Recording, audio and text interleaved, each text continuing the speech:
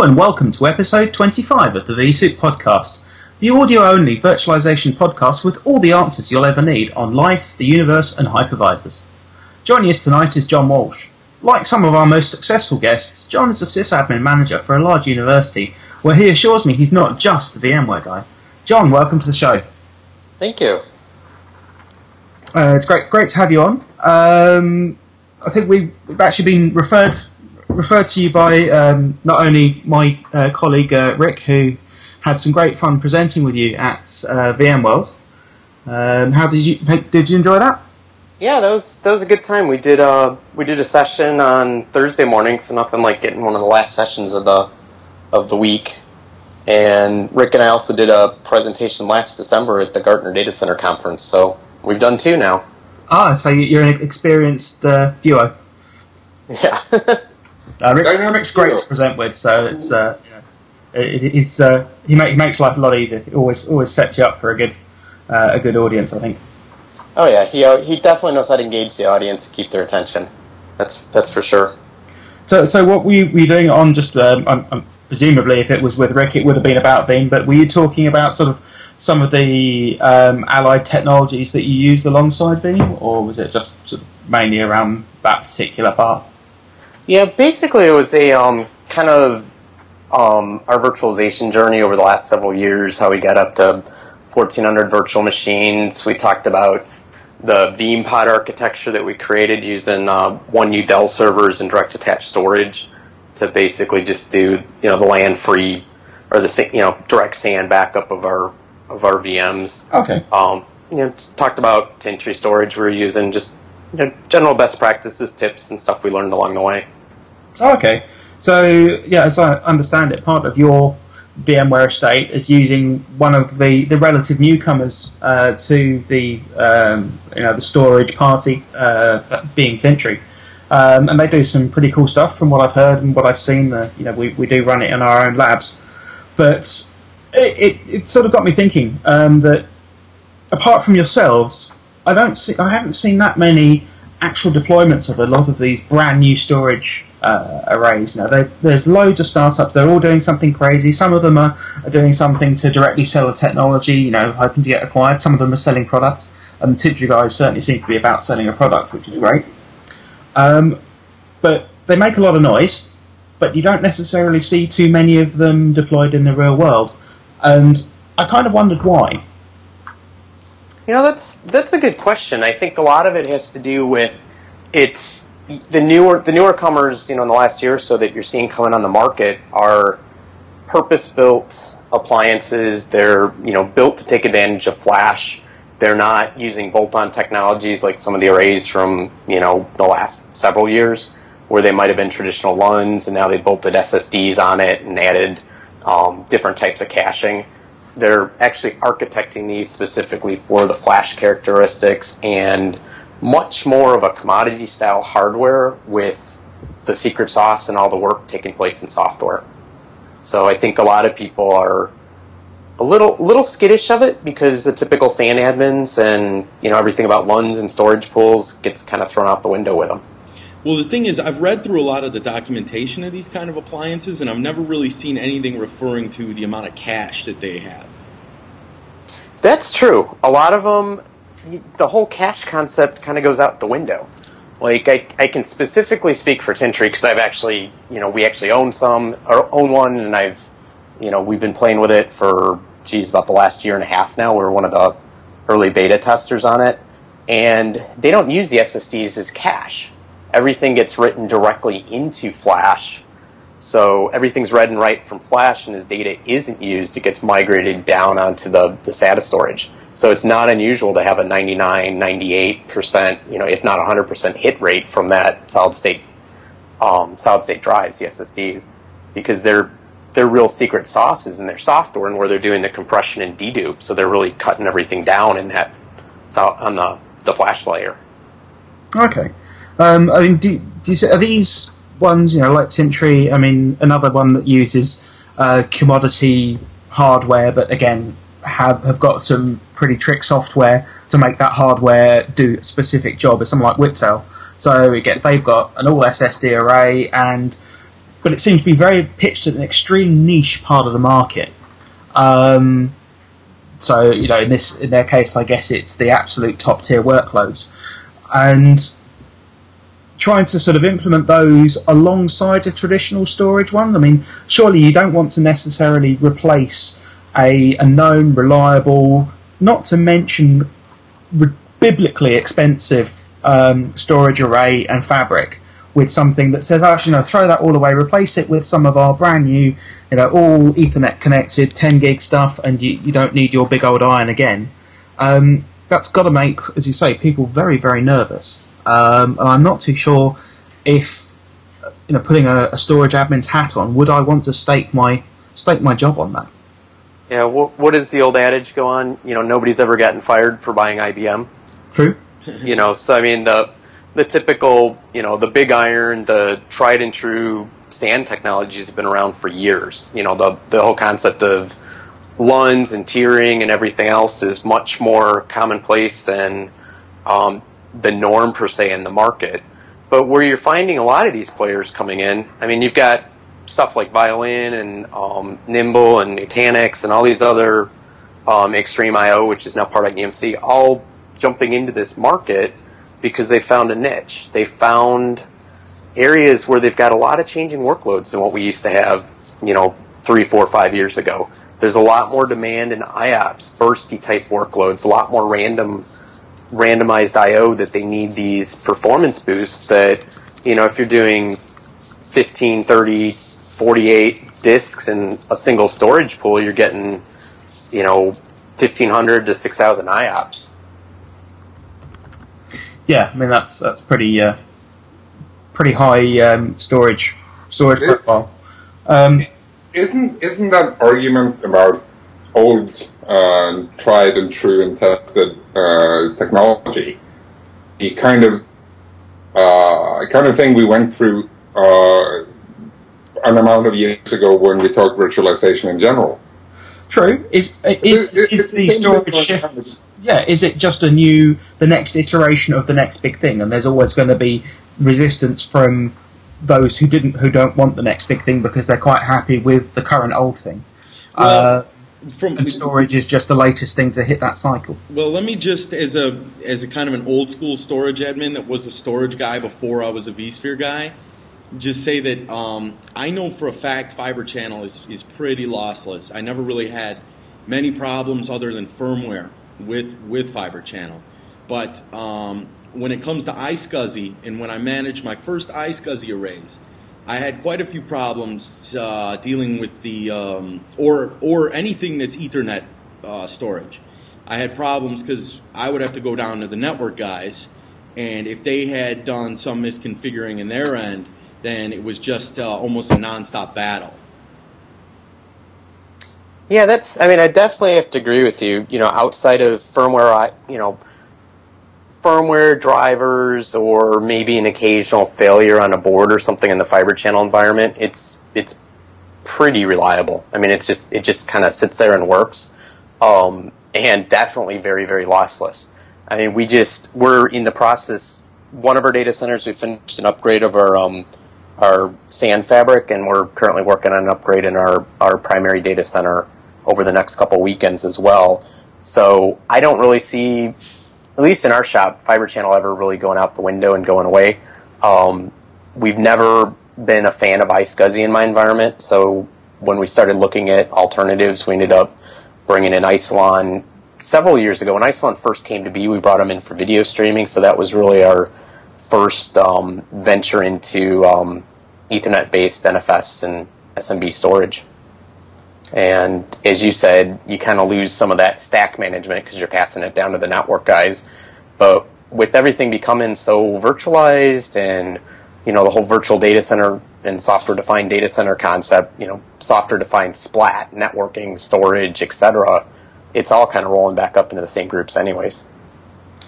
So what made you go for the newer types of storage, John? If you said you've already got a really well-established Fiber Channel fabric, a lot of time, energy, and money invested in it. Where did the requirement come to say, well, actually, we need to do something different? We've got a requirement that we need to exploit, and we can't meet that requirement effectively with our current hardware? Yeah, what happened with us is we started looking to deploy vCloud Director. We got a request from the schools and departments to really go away from having their own individual data centers in closets, basements, classroom space, and wanting to centralize it into the data center, into the central IT data center. And over the last couple of years, there's a lot more server hugging mentality where they didn't want to relinquish control of their physical servers or even their virtual servers. But the last few years, that's shifting where they don't want to get the calls at 2 a.m. saying they have a hard drive failure or power supply has gone out or power's gone off to the data center. So I like the idea of virtual server huggers because I've always picked on server huggers themselves because they were my main combatants when I was doing consolidation of machines. But virtual server huggers is a whole new one. I suppose it's people who don't want to lose their data center. Exactly. Well, I mean, if you think about it, those physical server huggers transition to running their own virtual clusters, either in the VMware space or other hypervisor space, and then they don't want to give up running their virtual environment. So they've now become virtual and physical server huggers. But we were able to break the boundaries with that, and we did some proof of concepts with vCloud Director and actually partnered with 2 of the schools to provide infrastructure as a service for them. So you're almost sort of formed, I'm going to have to use the C word, a community cloud for those local schools. Yeah, essentially, well, we call it the NU Cloud because I work at Northwestern University, but we ended up, it's a pure private cloud in our aspect because we're still trying to get that definition of how to put university data into a public cloud per se. Yeah. So we implemented the private cloud, and in doing so, I ran into the problem of we're providing infrastructure as a service. So we're going to be letting them self-deploy images and servers and services through a service catalog. The point is, we already do a hosted environment. We're running about 1,400 virtual machines today. Out of that, probably over 800 of them are basically, we deploy the VMs and turn them over to the school and department. They run them and manage their own service. So the catch there is we do the deploying in a lot of cases, manage and make sure they're being patched and backed up and everything else. In this aspect, infrastructure as a service, we're giving them resources. They're taking it from there. So the one thing we didn't want to do is, with about 1.5 petabytes of spinning disk on the data center floor, I've got 2 SAN storage admins. We really didn't want to add in more stuff into their plate. We wanted the whole cloud environment to be managed end-to-end by the virtualization team. So when we started looking at solutions, we wanted to find something that was simple, scalable, and easily manageable. Oh, okay. So it was really sort of providing, as the British phrase says, horses for courses. But yeah, you needed to sort of not sort of create a new silo, but to help spread a bit of the administrative workload around. Exactly, and pretty much the traditional Linux and Windows and the different teams that made up the operating systems have more or less merged together and formed our virtualization team. So we really have kind of the SAN storage guys, the virtualization team, and then I've got a couple guys that are more like the senior Linux, Unix people that are also running the high-performance computing environment. And usually what I've noticed from all my time in the States, the universities in the States kind of functioned in the old school way with the separate teams. With virtualization coming in, I don't know if you can answer this or not since you're in kind of a public forum, but do you notice that kind of like the old school SAN guys and the old school SAN admins and the network guys and stuff they're kind of fearful of losing their garden, so to speak? Yeah, I know exactly what you're talking about. There's some other peer institutions I work with that are going through some reorgs and changes, just because of that. They're, the storage guy only talks storage. He doesn't want to know anything about the virtual servers or the hosts to talk to it. The networking guy only wants to work with switches and routers. We're a little more progressive, and in the last couple of years, we started going a little more service-oriented, whereas in our data center, we're more of a service provider per se. We either provide services for the enterprise ERP-ish systems or hosted services for the schools and departments. So we're kind of the end-to-end management on the enterprise stuff, or just hosting providers for the non-enterprise services. It seems quite. I was going to say, from my knowledge of the academic side of IT, it seems that you're quite progressive, and in fact operating in a typically non-academic fashion. Yeah, in fact, I did a panel with VMware talking about vCloud usage, and when I think they interviewed about 12 institutions on vCloud usages and just IT organization, they actually said we're more similar to enterprise IT than some of the other higher education places they spoke with. Okay, that's quite... I presume it was a compliment. So. I took it as a compliment. Some of the tried and true, 20-year-old, 30-year-old, 30-year term Linux admins and Unix admins I had there still like the old days, but it is what it is. To borrow one of Ed's words, they're fearful of everything, possibly including natural light. Right. So that's pretty cool. So do you think there's definitely a good situation for running the old alongside the new? Do you run one just to take over sort of in parallel certain tasks, but nothing critical, so that if it does go wrong, well, you've got a fallback that's more traditional? Do you keep a plan B behind, just in case that if you have gone out on a limb and bet what is essentially your professional reputation and your job on technology X, and technology X suddenly has a critical failure, that you've got an easy fallback to go, well, actually, yeah, we knew it could go wrong, so we put a fallback plan in place. Right. Yeah, you definitely have to. You got to look before you leap. You just can't get something and jump into it. I mean, I first discovered Tintri, it was about a year ago in July, at the Indiana VMUG, and met with Tintri, met with Kieran Hardy, who was actually one of the co-founder of the company and the formerly I think he was the vice president of research and development before Herod came in over at VMware. Yep. And talked about Tintri, saw it, and my initial reaction was, at the time, I was trying to figure out how to get predictable, scalable storage for vCloud. And, was looking at lesser expensive alternatives, some of the smaller bottom end, mid-tier arrays. I was looking, specifically at the time, the VNXE had just come out.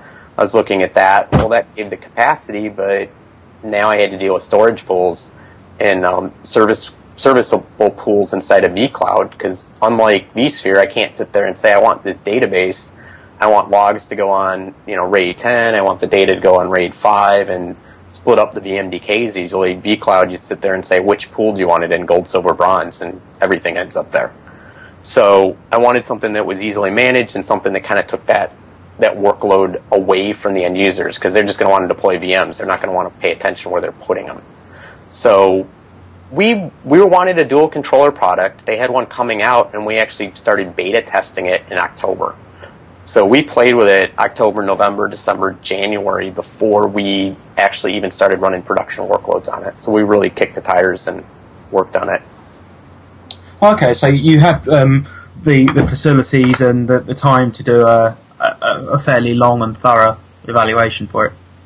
Yeah, we were able to do that because we were in a pilot phase for vCloud Director. We knew that we were going in that direction, but we had two of the schools were actually deploying workloads and semi-production workloads in the private cloud, and we were able to move it off our traditional SAN and then to the Tintri device, and they can continue their eval in that mode.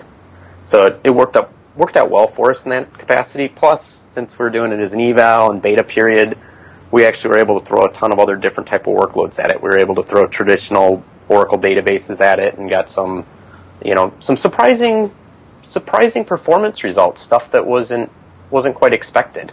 Okay, so you were throwing things that weren't the traditional sort of VMware workloads that it's designed for. Yeah, we were throwing some workloads that we didn't originally anticipate would be a good choice for it, We threw some production enterprise Oracle databases at it, and we're in the SAN in a 30 disk pool. We're seeing roughly 6,000 IOPS. Total capacity in that shared pool. We had one database that was running a job every day that was taking about an hour to finish. We moved it from the traditional SAN array over to the Tintri box, and it was finishing in 15 minutes. Wow. Because what we actually noticed was on the graphs and the mechanics with Tintri, you're able to go down at the VM level and see what all the IO metrics are in the per VM as opposed to per LUN on a traditional SAN. So we were watching the box, and it was getting up to 4,500 IOPS in these little little peaks, but the whole IO on the LUN prior to that was getting about 1,000, 1,100 IOPS. Okay. So let me ask a quick question that you mentioned earlier. You said that it because there's no cache, it goes to SSD, writes directly to disk, and then kind of in the back end writes down to SATA, right? Yeah, with Tintri's architecture, the best I understand it, the blocks that aren't used get demoted down in the SATA tier. Okay, so if you have a really heavy database, it's going to sit up there on the SSD, right? Right. Okay. Everything sits there running, it's up in the SSDs. So what's neat about the array is there's a lot of burst capacity. The box can deliver, 90,000 IOs, or 90,000 IOPS, possibly even a little more than that. And in our testing, the original testing we did, we deployed everything over 1 gig Ethernet. And Tintri's only NFS, and it's completely VM aware. So unlike some of the other, I'm just going to call them, for lack of a better term, next generation storage vendors out there, it's only for VMs. It's only a VM appliance. It's all NFS. Everything appears as one 13.5 terabyte data store in the case of the T540, the model that we're using. So, we had it hooked up over 1 gig Ethernet. We had several VMs running in the cloud deployment. We also threw some Red Hat 5 VMs out there and started running some load tests on it. And through IOZone, we were sitting there watching the thing get up to 30,000 IOPS over a gig Ethernet. And we're only about 75% saturated on that 1 gig pipe. Cool. Okay, so you're still doing 1 gig Ethernet. In the beta phase, we were. In production. Yeah, okay. Yeah, that's that isn't the point I'm trying to make in a way. But the thing is, I just recently looked at a Fusion IO implementation for a client here locally, which will probably be implementing in a week or two, where we put some Fusion IO accelerator cards into some HP blades, hoping to do some of the same kind of performance enhancements for their database solution as well. But the Fusion IO cards are located directly on the motherboard, so they kind of you don't have to go through the pipe to get the acceleration you get from the flash drives. Right. Well, I'm assuming with the Fusion IO cards, are we talking a physical workload? No, virtual. Virtual workloads. Okay. Yeah. So in the case of the Fusion IO cards, if I'm not mistaken with them, the big difference is those are really asking or acting more as a cache as opposed to a storage-based solution per se. So you're caching out all those writes. Tintri actually. You could use them both ways, but that's the implementation we're looking at. You could set up a Fusion IO card with as a local data store for that particular blade. But that kind of limits you because it wouldn't be shared. So you would have to run a VSA on top of that to share it between several blades. Yeah, otherwise you use it as write cache. Right. The big difference is, you're throwing all your VMs on the T540. There's a lot, in the case of Tintri and all the other flash-based appliances, there's this huge pool of IOPS that, depending on the architecture, there's a lot of reserved capacity that it can handle bursty workloads a lot more than, the traditional SAN arrays. And it's not doing the tiering per se that most of the other arrays are doing, where it's actually moving data up and down. In the case of Tintri, it only drops it when you're not using it. So it moves it back up as needed? If it goes back to access it, yeah. If it's, the way they have it set up and with dedupe that they do, a lot of the data is just able to reside in Flash. Obviously, they've got a whole dashboard of metrics where you can watch and sit there and say on a per VM level and on the whole array level what your flash hit ratio, how much is hitting on the flash itself. And then when it does have to go down, there's also NVRAM and other bits to help you out at that point too. Okay, I don't necessarily believe this, just as a disclaimer, but I'm going to throw this in here just as an old school storage type of idea to kind of see how this fits or see how you would answer. The old idea is that as everything is writing to a flash drive, it gets slower and slower over time because there isn't a specified defrag method that works at the moment with flash. What happens when you're writing to this array for 5 years straight? That's a good question. They do, and that would be a more detailed question to ask the Tintry folks, but they do have the algorithms in there to cache it out, write it out, and move it. I believe they're also using the MLC, the Intel MLC SSDs in their array. So they've been doing a lot of testing on life scale and seeing what the life expectancy are on the disks. But like any solid-state drive, there is a definitive life expectancy. When I've asked that question to a lot of vendors, I've gotten everything from the answer, the disks are pre-dirtied, whatever that means, to we don't know. Pre-soiled discs. Yeah. Nice. I don't like the sound of that. Yeah. They come with dust? It's special dust, though. It's made from unicorn horns. Yeah. The way I kind of look at it is I'm expecting... In fact, I had some interesting discussions at VMworld about, looking at vSphere and VMware in general. It's like, okay, 10 gig Ethernet is going to last a long, long time in terms of bandwidth to ESX hosts. The other thing that they're looking at is with the newer Sandy Bridge, Ivy Bridge, and future Intel CPUs, the CPUs are handling everything you need for a long time. But the thing that we're noticing is, where you may have done 5-6 years on storage arrays and maybe 3 years refreshing your host and RAM, you might be able to extend out your life on the host and RAM because the CPUs still have enough oomph in it, but you may have to start refreshing your storage sooner to keep getting some of these newer and better features. Oh, fair enough. And when it comes to refreshing, I know you talked about a dual controller one, but one of the big differentials for an enterprise SAN was the fact that the whole data path was sort of 2N redundant, that you could upgrade, you could do firmware upgrades, you could do pretty much everything without having to take the SAN down, that they were designed to be up all the time. And okay, not everyone needs that. In fact, I think that the percentage of customers that need it versus the percentage of customers that think they need it is actually relatively small. But certainly the ability, you don't want to be having to reboot. For example, say it's a clever software. If that software runs on Linux and there's a kernel patch that needs to be applied, because Linux does need patching like everything else, can you do that without having to reboot your entire storage network? We've been able to do that on the Tintry box because we did wait to get the dual controller model. So there are two separate controllers in an active-passive fashion. They share a common bus and cache between each other. Okay. So you can actually upgrade one, fail it over, upgrade the other one, and flip back. Right. So I have done hot upgrades on them. It's it's a typical. I think their disclaimer is it's about a 30-second failover. I may be wrong on that, but I've seen them more averaging in the 10 to 15-second range.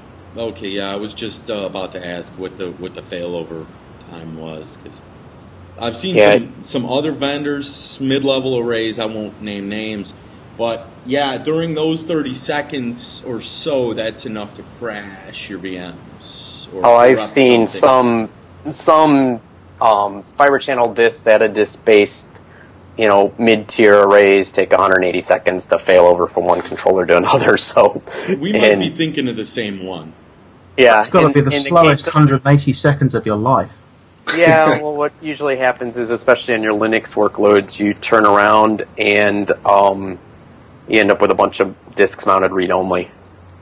And unfortunately, if there are web servers and such, you don't notice it until a day or two later when somebody calls up and sits there and says, "What happened to my logs? I have no logs written out." And then you realize it's read-only. Ouch.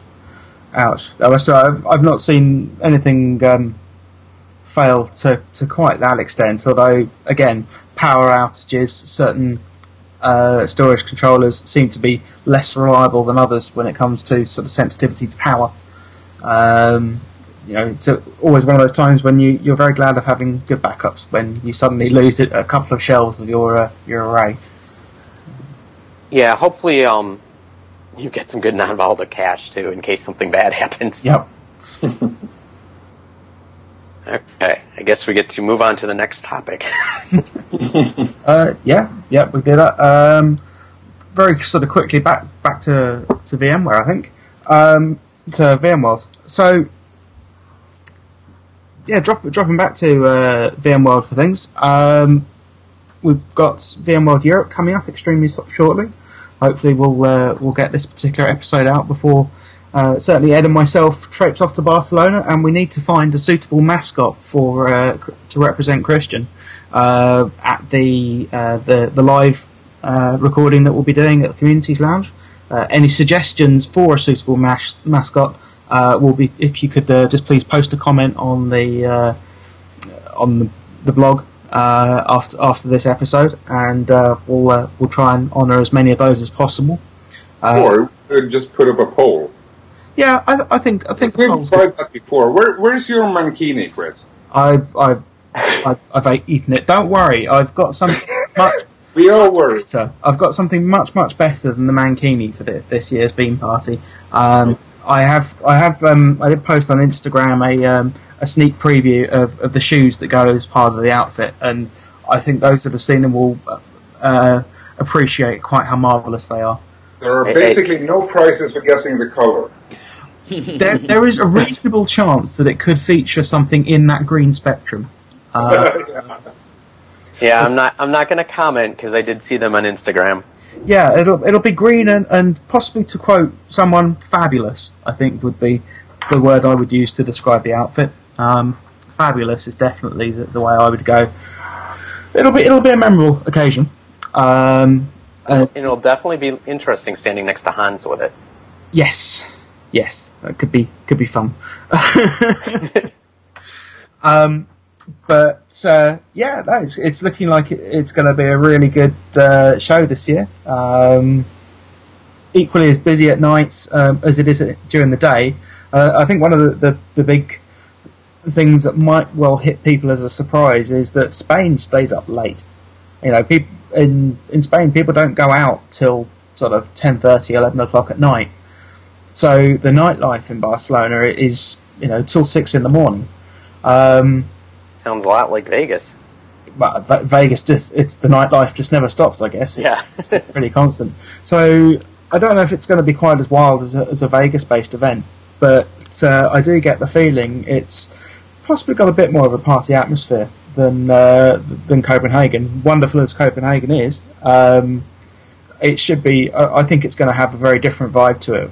What do you reckon, Ed? Yeah, well, I'm personally a fan of Scandinavia myself. You need to kind of dig for the nightlife, but once you find the proper place, it might be better than anywhere else. Christian, once you dug in. Christian, maybe you know what I'm talking about. I have absolutely no comment. Yeah.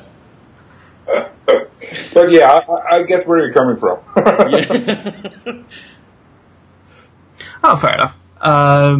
But yeah, I think it's gonna. Each of the European VMworlds has had a distinct personality. Cannes was very much different to Copenhagen, and I think Barcelona is going to bring its own dynamic to it as well. The show itself is going to be fantastic, and more importantly, we've taken the community lounge concept has really moved on this year. The first V Brown Bag lightning talks that were something that as an idea has been bashed around by certainly the three of us. It's been bashed around by Tech Field Day attendees, and finally Cody Bunch and I think it's Alistair Cook and the rest of the Brown Bag crew made it happen, and did a series of lightning talks. Now, to those who've never heard of it, a lightning talk is a very short speech. It's around 10 minutes.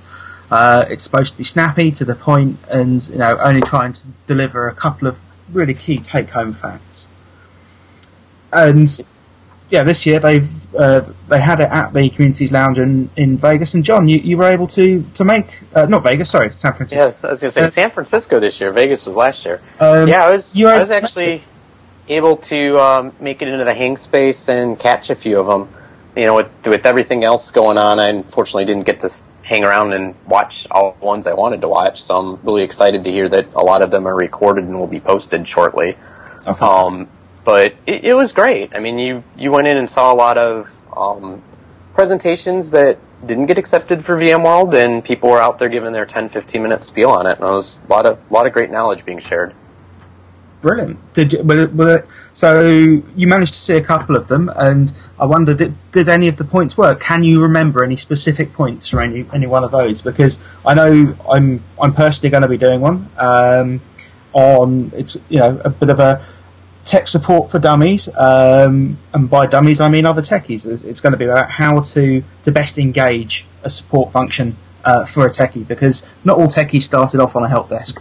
And the ones that did possibly need a bit of a reminder of how to best to get a good service out of those techies. So true. Yeah, what sort of points did you take home from the brown bags?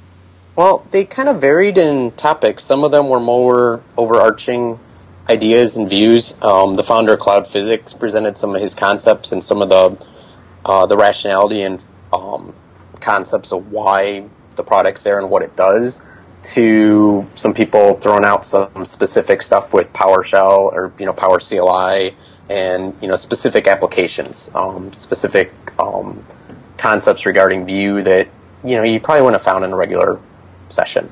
Oh wow, that sounds like it's quite varied. And I personally just like the short format, because I've got a massively short attention span, and whilst the sessions there that go on for an hour are good, A, you can only get a certain amount of those into a day, and B, they eat up a lot of your day on the show floor, and I'd much rather probably watch them at a later date, whereas the short ones, you can grab one, you can sit down for 10 minutes, take a break, take in someone's lightning talk, and then get on with the rest of the day. It's a format that you can really, really easily dip in and out of. I think will suit that whole hang space idea very well. Right. Now, I'm not sure in Barcelona if they're going to be laid out the same way, but in San Francisco, you're able to go in there. They had snacks and drinks. What there was available, there wasn't as many snacks and drinks as there were in Vegas the year before. But, you can go grab that, bring your lunch, and watch one of the lightning talks while you eat, even. Oh, yeah, that would be definitely. Or come watch the live 30-minute vSoup. Yeah, that'll be on. We might well have some random guests. It depends on who we collar at the time. So if you do see... I guess that'll depend on who's there eating at the time. It's always fun watching people eat. So. Sometimes we let them eat. Sometimes I have been known to kind of grab someone walking by. But if you do come and see me and you'd like to be a special guest on vSoup and you think you've got something good to say, then please come and find me either on the Veeam stand, or I'll probably be in the community's hang space recreation area, and we'll have a chat. Well, I think you're going to have to call it the special edition of vSoup, because it's going to be the physical soup instead of the virtual soup. I'm not too sure I want to call it vSoup. No, that sounds really weird. And speaking of which, so Ed, your lightning talk. Yeah. My okay. I'm taking a little flack for the name. It's called Virtualizing Workloads in the Face of Disaster. Yeah, but the thing is, Ed, on the Tech Talks Barcelona schedule page, the disaster part of that isn't there. And you're listed due to a truncation error. Yeah, but the consequence is that it reads Ed Servan virtualizing workloads in the face of Matthew Northam. That doesn't seem like something that should be recorded. Yeah, and talking about the whole food and drink thing that John was saying, I don't know if people are going to want to eat with a title like that. It's certainly. It might well get a lot of people wanting to see it, but for all the wrong reasons. But seriously, the topic is about. I recently had a surprise trip where I had a fire in a data center and some smoked up servers, and I had to try to get them back online, and the best way I could to bring them running in a stable state was to P2V every single one of them I could get up. So basically, I'm going to be talking a little bit about. It's kind of a high-level talk about how virtualization. A lot of the guys who are deep into it forget a lot of the real basic uses. The reason why we first started using it in the first place. Oh, fantastic! I think that's could be a good one. With talk of the clouds, sometimes it's good to bring people's feet down to the ground and, as you say, do some proper frontline IT work. Yeah, from the trenches kind of stuff. Yeah, very much so. I was going to say, stuff can't be up in the cloud if it can't run on the ground. Exactly. I like that. It's interesting to look at the schedule as well. I think there are, let me just check here, but I think there are at least two sessions being run by someone who's been a guest on vSoup before, and then you two guys are presenting, and then we're doing a vSoup live. Yeah, it's definitely reading like a who's who. Yeah, sounds good. I like that. We should try to get vSoup added into the name of this V brown bag thing somehow. What do you guys think about that? V brown bag soup? Well, no, I mean like V brown bag. vSoup presents. Oh. Yeah, vSoup in a brown bag. Yeah. If they're going to be passing out the little brown bags in Europe like they did in San Francisco, maybe you can get a little soup sponsor and drop them in there. I've still got the bag of vSoup pins, which I think I will try and distribute into the brown bags. There you go. Then you two can run on 5-hour energy like we did in San Francisco.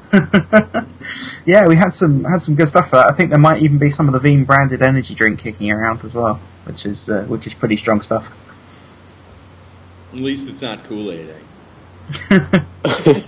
No, we don't do Kool-Aid. And let me guess, it's green. There's a good chance of it. I think it's almost as good as brawn dough. Really, it's what the body really craves. That's a obscure movie reference actually. No, there's I was going to say there are very few people that will get that, but those that do know what I'm talking about. It took me a second or two. It's got electrolytes. Yeah. Changing subject completely to certification. Now, certification is a pretty common topic on vSoup.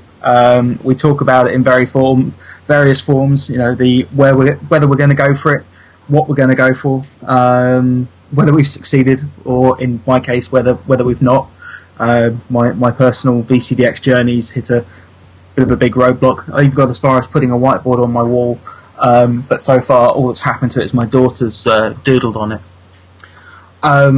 But I've noticed that there was a comment on Twitter, I think it might have even been this morning, that a complaint of there's too many certifications now and they have to be updated too often.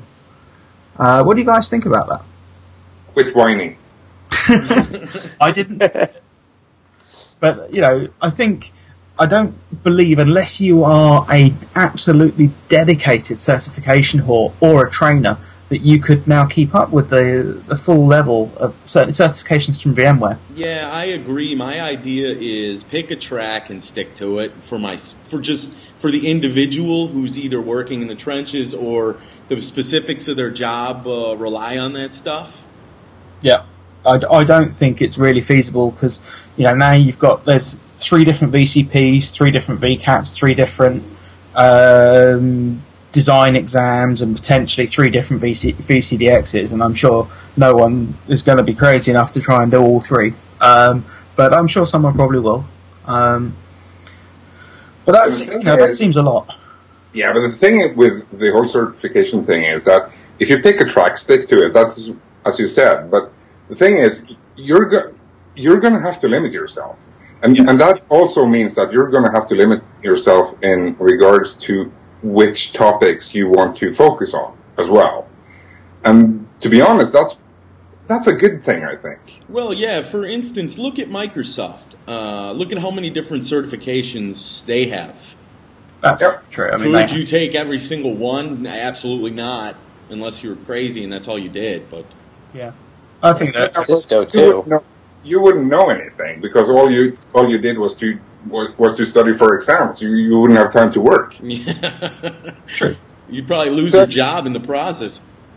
The thing is, if you sign up for doing a certification, VCP is one thing, whichever track you're on. But if you want to go through with the VCDX stuff or even just the VCAP stuff, you have to kind of make a deal with yourself that if I'm going to do this, I'm actually going to have to maintain it as well. Yeah. And if you sign up for something, go through with it. If not, don't do it. That's it. Not to knock it or anything, but at the time, the time being, if you present that you have a different kind of VCP or whatever to an employer, most of them won't even know what that is anyways. Yeah, you would probably be safer just to say I've got a VCP, because an employer or a recruiter certainly isn't going to know.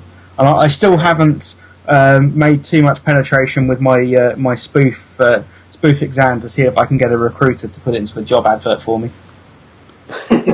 One day you will see one that requires a vCenter certified unified networking technician. It'll happen. It'll happen. And you'll have 15 people apply to it because they said they have it. Yeah. Oh yeah. There'll be a whole group on LinkedIn before you know it. Now, do they require? I've scheduled my VCAP DCA. I did that today, actually. Okay, you sat it. Oh, fantastic! How was it? Yeah. No, I just scheduled it. Oh, right. Okay, you booked. Yeah. So, come the end of November, I should get some kind of answer on that. Whether it's pass or fail, I don't know yet, but we'll see. So I've scheduled it for November 28th because I need to actually travel to Oslo to do the exam. So I need to book a flight and everything. So I got to be fairly certain that I will actually not fail it. See, I'm not going to complain that I have to go down to Chicago and stuff to to do those exams. No flights are involved in my case. Yeah, I'm planning the DCD right now, and I have to go to Germany. So. Yeah. But with regards to limiting yourself, I also signed up for the view part of the VCP as well. So I'm doing that at the end of October. Okay, but would you want to go through as far as doing the advanced desktop ones now? I don't know your exact workload, but I know you've done some view stuff, but you don't want to necessarily limit yourself to just being. I can't see, unless I worked for a desktop virtualization specialist like Liquidware or RES or someone who has absolutely stuck their flag in the ground of VDI being absolute nuts or something to do.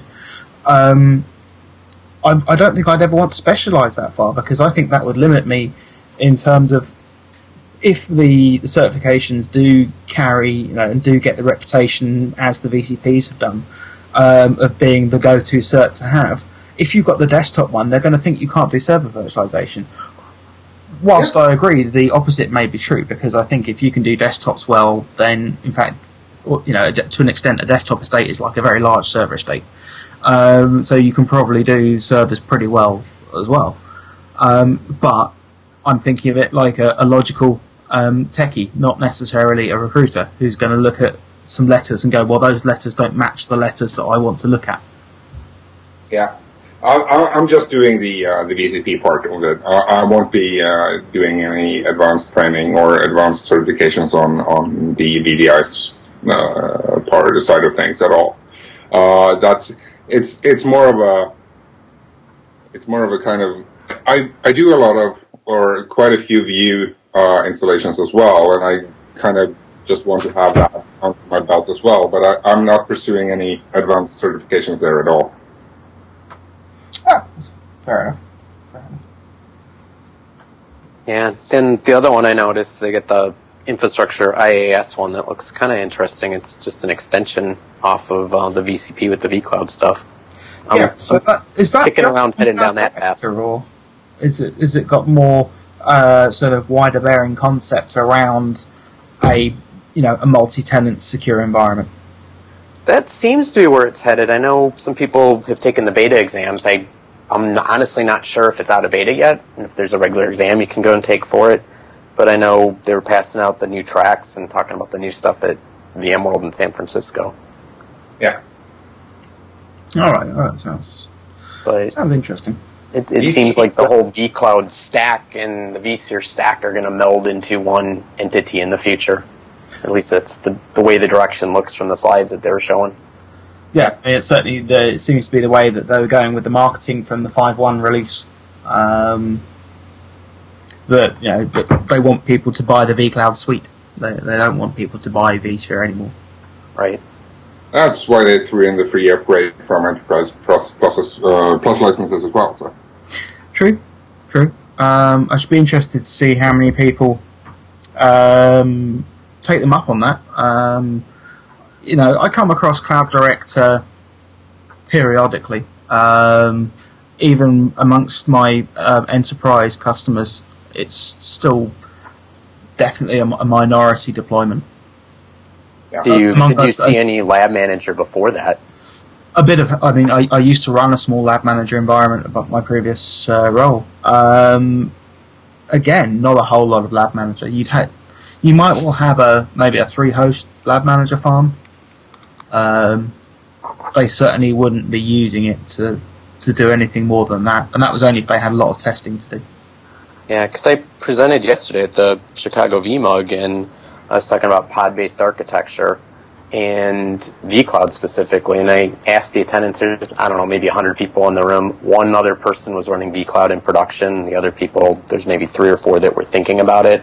And then I asked, any of you running Lab Manager? And two people raised their hand and said, well, we did for a while.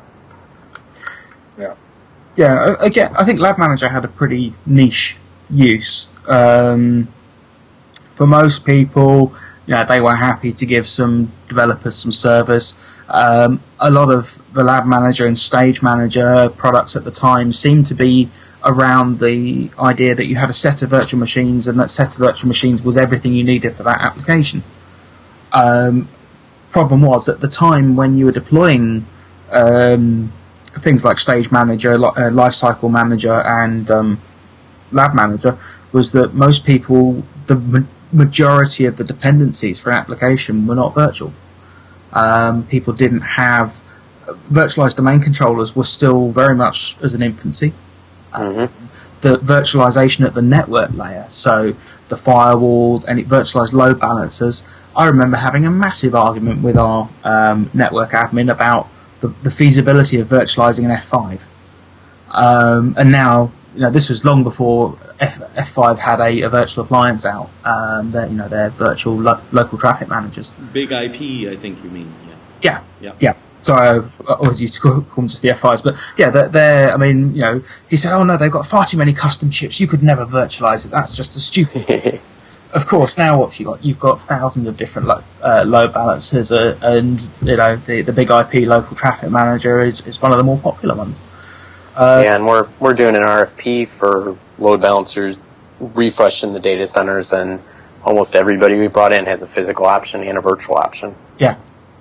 Just curious, did you take a look at Stingray, John? I got to take a look though. In our instance, the load balancer resides in the network folks. Okay. So we're a user of it. We don't do the configuration.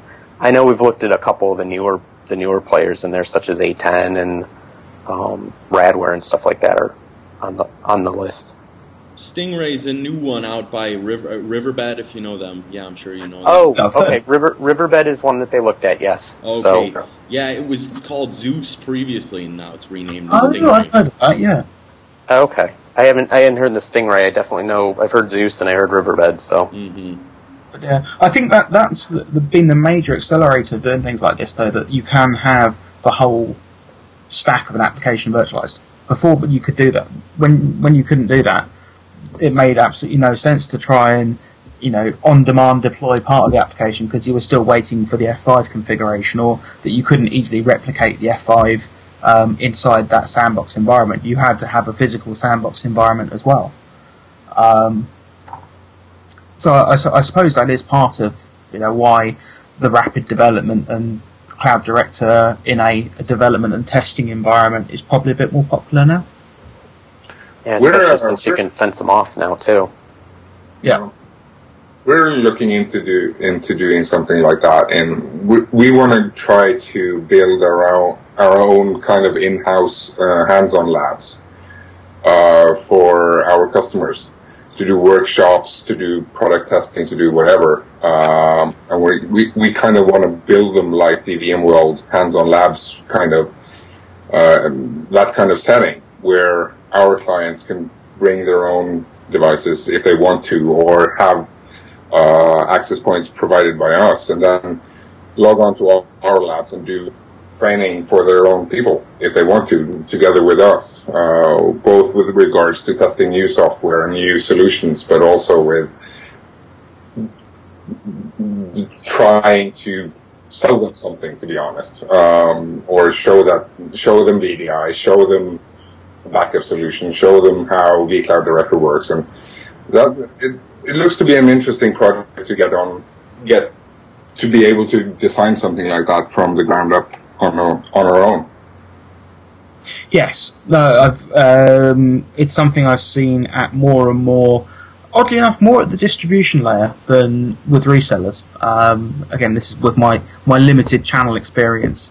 That generally speaking, the distributors have got the infrastructure to spare. However, if you've got the infrastructure available to do it, then I think it's a very powerful sales tool. Because you're able to do a proof of concept on demand, and it advertises it, and the fact that you're running it on VMware shows that you've got your own faith in the product, that you're using it. Which we did that with a customer a couple of weeks ago. Actually, we have a pretty large lab environment in our Oslo office. And we invited a local customer to come have a look at running VDI with Vue.